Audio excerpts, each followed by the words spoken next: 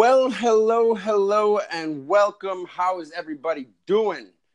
Welcome into yet another episode of Just Saying Sports with Jake and Sean. I'm Jake Adnip here with Sean Dwyer. Say hello from down in Indiana, my friend. How you doing? So we're back for our Week 3 recap of the NFL season. Had a couple different happenings, but we're going to kind of stick to two different themes in this episode. But, plenty of surprises this NFL season, Sean. Just to get started off with, this is what we're going to get into. Is we have a couple 3-0 teams and a few teams that got their first win in Week 3, and we're going to talk about all of those guys. But I mean, we kind of talked about this last week, but now we're into Week 3. What team is your biggest surprise now? Well, to me, the biggest surprise is the Miami Dolphins that are sitting at 3-0. They're a team that a lot of people, didn't really know what they were going to be coming into this season. Ryan Tannehill coming off of the injury. Not a lot of people knew what they were going to be getting there with Miami, and they're looking good on offense. They've had lots of explosive plays the last couple of weeks. They got two running backs going now with Kenyon Drake and Frank Gore, the ageless wonder, and they look really good right now. Yeah, and I mean, you even have to bring it up. I believe Ryan Tannehill's won 12 or 13 straight starts. And I mean, even with his ACL injury, obviously that had a big gap in the middle of it. But I think everybody kind of forgot about Ryan Tannehill. And he quietly just worked his way back to health. And Miami took their time while he was out and just kind of paid Jay Cutler and said, hey. But that is the first team that we are going to talk about that went 3-0. They beat Oakland 28-20, and you talked about Oakland last week, Sean. They have not looked good whatsoever, but it really has been what the Dolphins defense has been able to do. They had multiple turnovers once again in this game. Yeah, I know the Raiders. They're not looking very good. Derek Carr he's struggled, man. It's been rough for Oakland with Derek Carr so far. He's coming in right now with 5 interceptions to 2 touchdowns on the season. He's putting up good yardage, over 280 yards in every game. But with the weapons he has, I hope he can put up that much. Yeah, the yards should be the easy part for him. Throwing to Jordy Nelson, Amari Cooper, working Jalen Richard on some screen passes, maybe Marshawn Lynch. Doug Martin's also been a bit of a role player there too, but Jared Cook exploded onto the scene for them that first Monday night game. But Derek Carr, he's got to play better. His 2 to 5 touchdown to interception ratio, that's not going to get it done in the NFL. Yeah, but if we are talking about Miami, it is that defense that I think is winning them games. It's not obviously their team scoring enough points, but their defense has done really, really well this season. So that's why I think they're 3-0. But they are one of the bigger surprises too. The other team that I guess isn't a surprise at this point, but the Kansas City Chiefs, they beat the 49ers 38-27. Patrick Mahomes is just on fire, man. On fire. Coming into the season, Kansas City, everybody knew Kansas City had a lot of weapons, and they knew that if Patrick Mahomes played at least, Alex Smith level of game manager, they were going to be in a pretty good spot. Patrick Mahomes has come in and he's blown the doors off of expectations for his ceiling as far as this season. And I think Kansas City, they're getting through their defense, having pretty much a down start to the year with Patrick Mahomes going out there slinging the ball everywhere. Well, and this is a hot take alert right here, but as of right now, Patrick Mahomes is the best quarterback in the NFL. As we sit here today, yes. Yeah, he is. Yeah, best quarterback in the NFL. Touchdown to interception ratio, points put up on the board. 3-0, has 3 wins for his team. Right now, Patrick Mahomes is the best quarterback in the NFL, and I mean, we might not be able to say that 5 weeks from now, but it looks like he's already on pace to have a better season than Deshaun Watson did last year in whatever the 9 or 10 games that he played in. Yeah, I mean, it's been amazing. Now, the other team that went 3-0 this week, this is probably the one that a lot of people have circled on their Super Bowl calendars after the high-powered offense they had last year, but the LA Rams took the Battle of LA over the Chargers 35-23. I mean, no surprise there. That Rams offense is good for 35 points a game, and there's really no doubt about it. And to me, the biggest surprise is they haven't really leaned too much on Todd Gurley in terms of him providing them all their yards. I mean, he's gotten his yards in every game. But looking at it, there's been Jared Goff has quietly put up, 350 yards in the last 2 weeks, four touchdowns to 2 interceptions. Not taking care of the ball quite as much as he would like, but Jared Goff, I think, is a guy that in 2 years we might be putting him up there in the top 6, top 7 quarterbacks in the NFL conversation. Well, I think that the Rams are set up for a long-term success. Yeah, and that's what I was gonna say. Is I think they made I wasn't a full-on believer of Goff when he came out in the draft. He, it's one of those things that we talked about Mitchell Trubisky last week. I think if you let him settle in, and the thing about the LA Rams is they did a good enough job of having Todd Gurley and other weapons around him, building a defense that they didn't have to put all the pressure on, a young quarterback to make sure that he was the one on the field winning games all the time. So I think they've done a really good job, especially, moving into the upper echelon of the NFL. It seems like just this year, everything's kind of going wonky. The good teams are losing. The teams that we haven't been so used to being successful are starting out hot, but it's that September football, Exactly. You never know what's going to happen. But there was only those 3-0 teams from the NFL now going in. And, there's actually a pretty good statistical probability that when you go 3-0, you're going to make the playoffs. So that would be interesting to see the Dolphins and the Chiefs both in the playoffs. It would be. I mean, the Chiefs, not so much to me, because I think that, like I said, they've made the playoffs in the past. The reason why I think it's interesting is because of the offense that they have. Is I think they could make a run. Is the difference? If they shore that defense up and make it to the playoffs, I think they might be able to make a run. I think the Rams and the Chiefs, if people had to put their money on something right now, I think they would have a big matchup in the playoffs. Exactly, meeting each other. Yeah, no, that would be a big game. But there were 5 teams that got their first win, and we're not going to start off with the Detroit Lions. We'll move into them after a minute. But Seattle beat Dallas for their first win. Kind of surprised. They won 24-13. I mean, I'm kind of surprised that was their first win. They had to grind it out. Dallas just was garbage, though. The offense looked terrible. Dak Prescott was on the ground the whole time. Seattle's defense, I'm not saying it looked like it used to, but they were all over the place. They were flying around, and that first home game, I think, really gave them a boost. Yeah, I think, a lot of people, I mean, I'll be honest, I had Seattle opening the year 3-0, not 1-2. In my mind, I looked at it, Denver with Case Keenum getting started his first game there. I thought Seattle, experience-wise, would be able to take them. The game at Chicago shocked me. The Seahawks were dominated in that game against Chicago, and that one really opened my eyes. That Seahawks aren't what they used to be. Dallas, I don't know. Dallas is something else. That's a whole nother topic for another show, because Cowboys do not look anything like what they did 2 years ago right now. And it's basically the same team. I wouldn't say, Des Bryant, Jason Witten. Basically the same team. I mean, both of them were pretty old at that point. They weren't putting up the best numbers. And I don't know what it is. They've just kind of fallen apart. I think a lot of that has to do with, 2 years ago they had the best offensive line one could assemble in football. And this year they're missing at least a couple pieces of that as of right now. And I think they're struggling with that because, they protected Dak miraculously that year and opened up holes for Zeke. And without that full complement of offensive linemen, it might not ever be the same for Dallas. I know, and I don't know if I don't know how long of a time they deal with that down in Dallas, but a couple more years and they won't be so savory about it. Nope. Now another game that somebody had to come out with their first victory of the year. The New York Giants beat Houston, and that was 27-22. We'll get to the Giants in just a second, but I just wanted to say, me and you, Sean, we had some pretty high hopes for the Houston Texans, at least their offense, and it's just stuttered, and their defense is just not as good as we thought it was going to be. What do you think?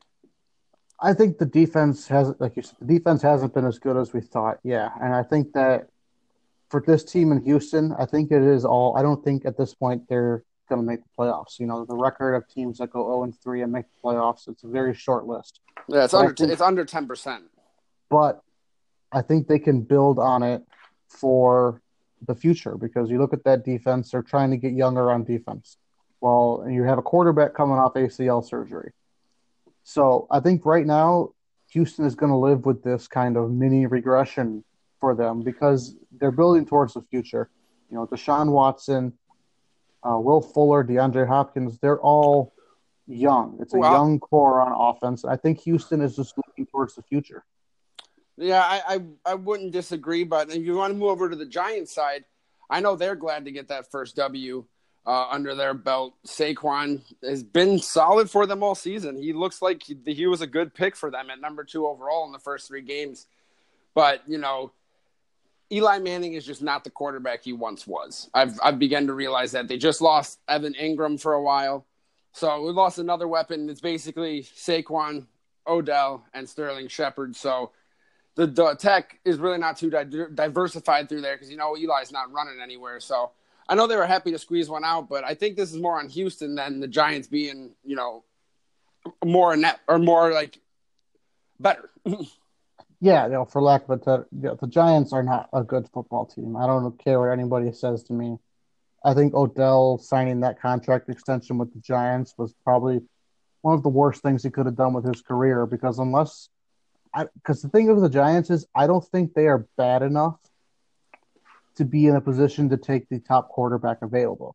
I think there are other teams that are worse than them, but they're not good. So I think they're in a weird position now where you've locked yourself into having elite skill position players that are going to be coming into their prime as you're trying to break in a new rookie quarterback. And I think the Giants will fix the defense that they have before they get to the offense. And I think that's just the wrong way for them to go. All right, so our next game is we'll dive into the Buffalo over Minnesota game, 27-6. I literally don't think anybody saw this coming after the way Buffalo performed the first 2 weeks. Buffalo's without LaShawn McCoy, but Josh Allen nearly throws for 200 yards.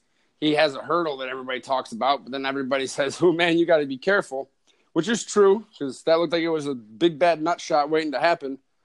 For lack of a better term there, but I mean, Kirk Cousins had so many turnovers. I don't know if Buffalo just came to play possessed. You know, I didn't get a chance to watch that game, but man, how? I honestly have nothing for you. You know, Kirk Cousins hit 300 yards, a touchdown. He had an interception and 2 fumbles, gave the ball away a lot. They were without Dalvin Cook. They didn't have their top running back.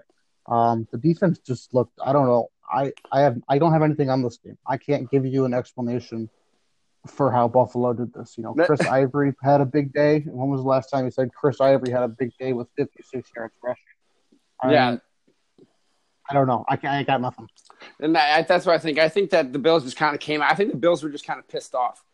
You know, after their cornerback, I'm not even going to say his name because disrespect towards everybody else. Their cornerback retiring in the middle of the game, them getting completely destroyed. Nathan Peterman throwing like 4 picks in the first half of the first game of the season. I think they were just pissed off, and they came out, and Minnesota probably wasn't on their highest horse after getting a tie in overtime, you know, on some back and forth type of calls. But I mean, just the last thing I expected is the only way I can put it. Yeah, I got no clue. I got nothing for you on this one.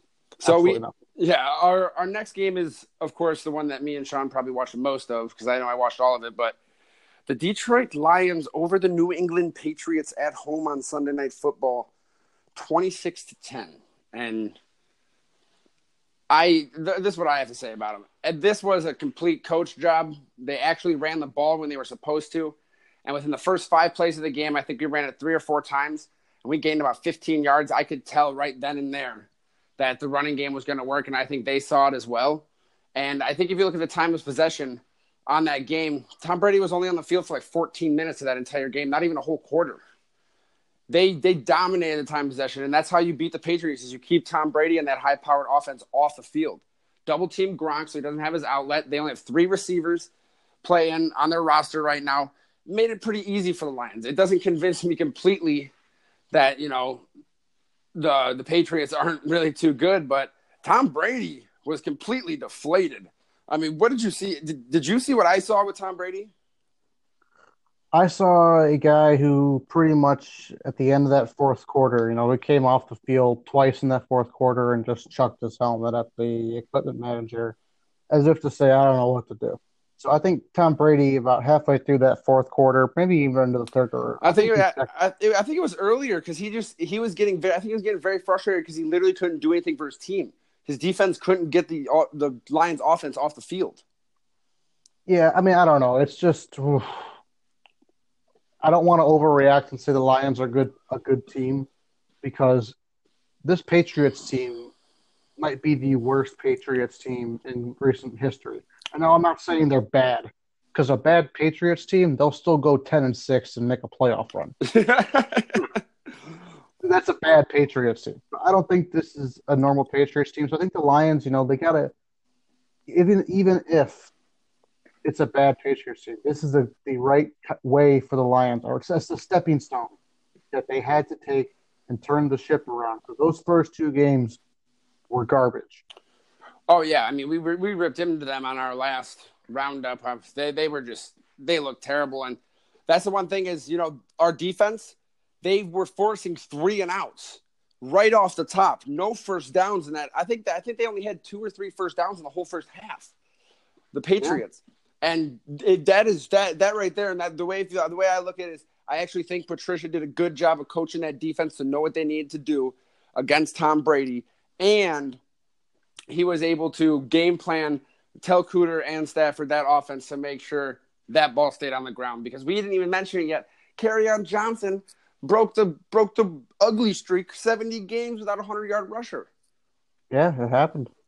I saw that coming. It was funny. At first I was like, either Garrett Blount or Kerryon's getting this, because they're both trucking it up. They were getting 5-6 yards of carry, which never happens with the Lions. The offensive line was getting a good push. So I was, very proud of Kerryon. I did not expect him to be the one to break it. But, anything to say about the running game for the Lions? Well, when Kerryon Johnson, 16 carries for 101 yards, that works out to 6.3 yards a carry, which that must be an all-time high for a Lion running back. And what was his long carry? What was his longest carry? I don't know off the top of my head. I want to say it was like 16 or 17. I was going to say, in my mind.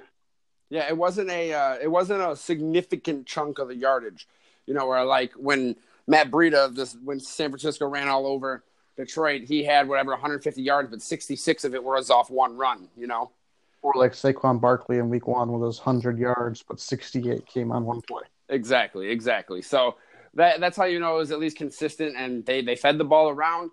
They had some mixed up looks with Garrett Blount in there on passing down, so it wasn't so predictable, which was nice. That's what we were sitting here and talking about, how predictable the play calling was. I'm not saying it wasn't any more predictable, but I think Matt Stafford also did execute a little bit better. And at the end of the day, also, it doesn't matter if their team knows what you're doing. If you execute and run it, you're the offense. You know exactly where you're going. They're the defense. They're reacting to where you're going. You should have an advantage just in terms of athleticism. So it doesn't really bother me when people say they know what play is coming, because if you run it the way it's supposed to be run and you execute, it shouldn't matter. Well, either way, we've probably outdid our talk on the Lions. I know we'll be bringing up a few of the players when we talk some fantasy football.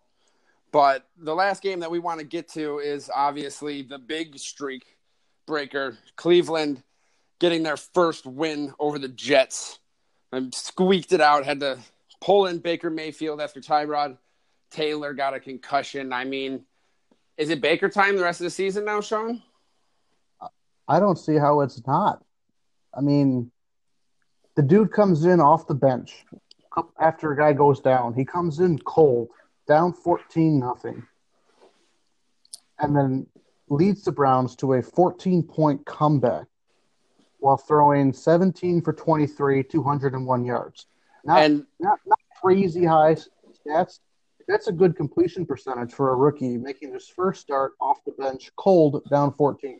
In the second half. That's all second half numbers too. But I do want to mention just how bad Tyrod Taylor played in that game before he sustained that injury. Read off his stat line really quick. Let's see. Let me find Tyrod. Last week he threw for 19 yards, no touchdowns, no interceptions, no nada. What was it? No, he was like 2 for 11 or like 3 for 11 or something like that. I don't have that in front of me. Just if you can give me 1 second. Well, either way. What was it? Yeah, I mean, I think Baker Mayfield, he came off the bench. He didn't do a lot with his legs, which I really liked seeing. He didn't try and like run around and make some of his Oklahoma plays where he's all over the place. He stayed in the pocket, he stayed calm, and he threw very good, crisp passes, and he looked very well. He looked the best out of any rookie quarterback in their first game this year to me, including Sam Darnold and Josh Allen.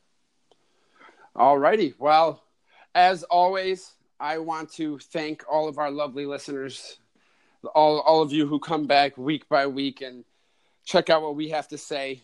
This will do it for yet another episode. Make sure you follow me on Twitter at Jake Adnip. Follow Sean at Dwyer SE3. And follow our Twitter page at Just Saying Sport. Remember, there's no S on the end. We'll make sure we get some polls up this week, maybe even some fantasy polls if there's anything that we have burning in our minds. But without further ado, I'm Jake Adnip. I'm Sean Dwyer. Have a great evening, and we'll see you later in the week.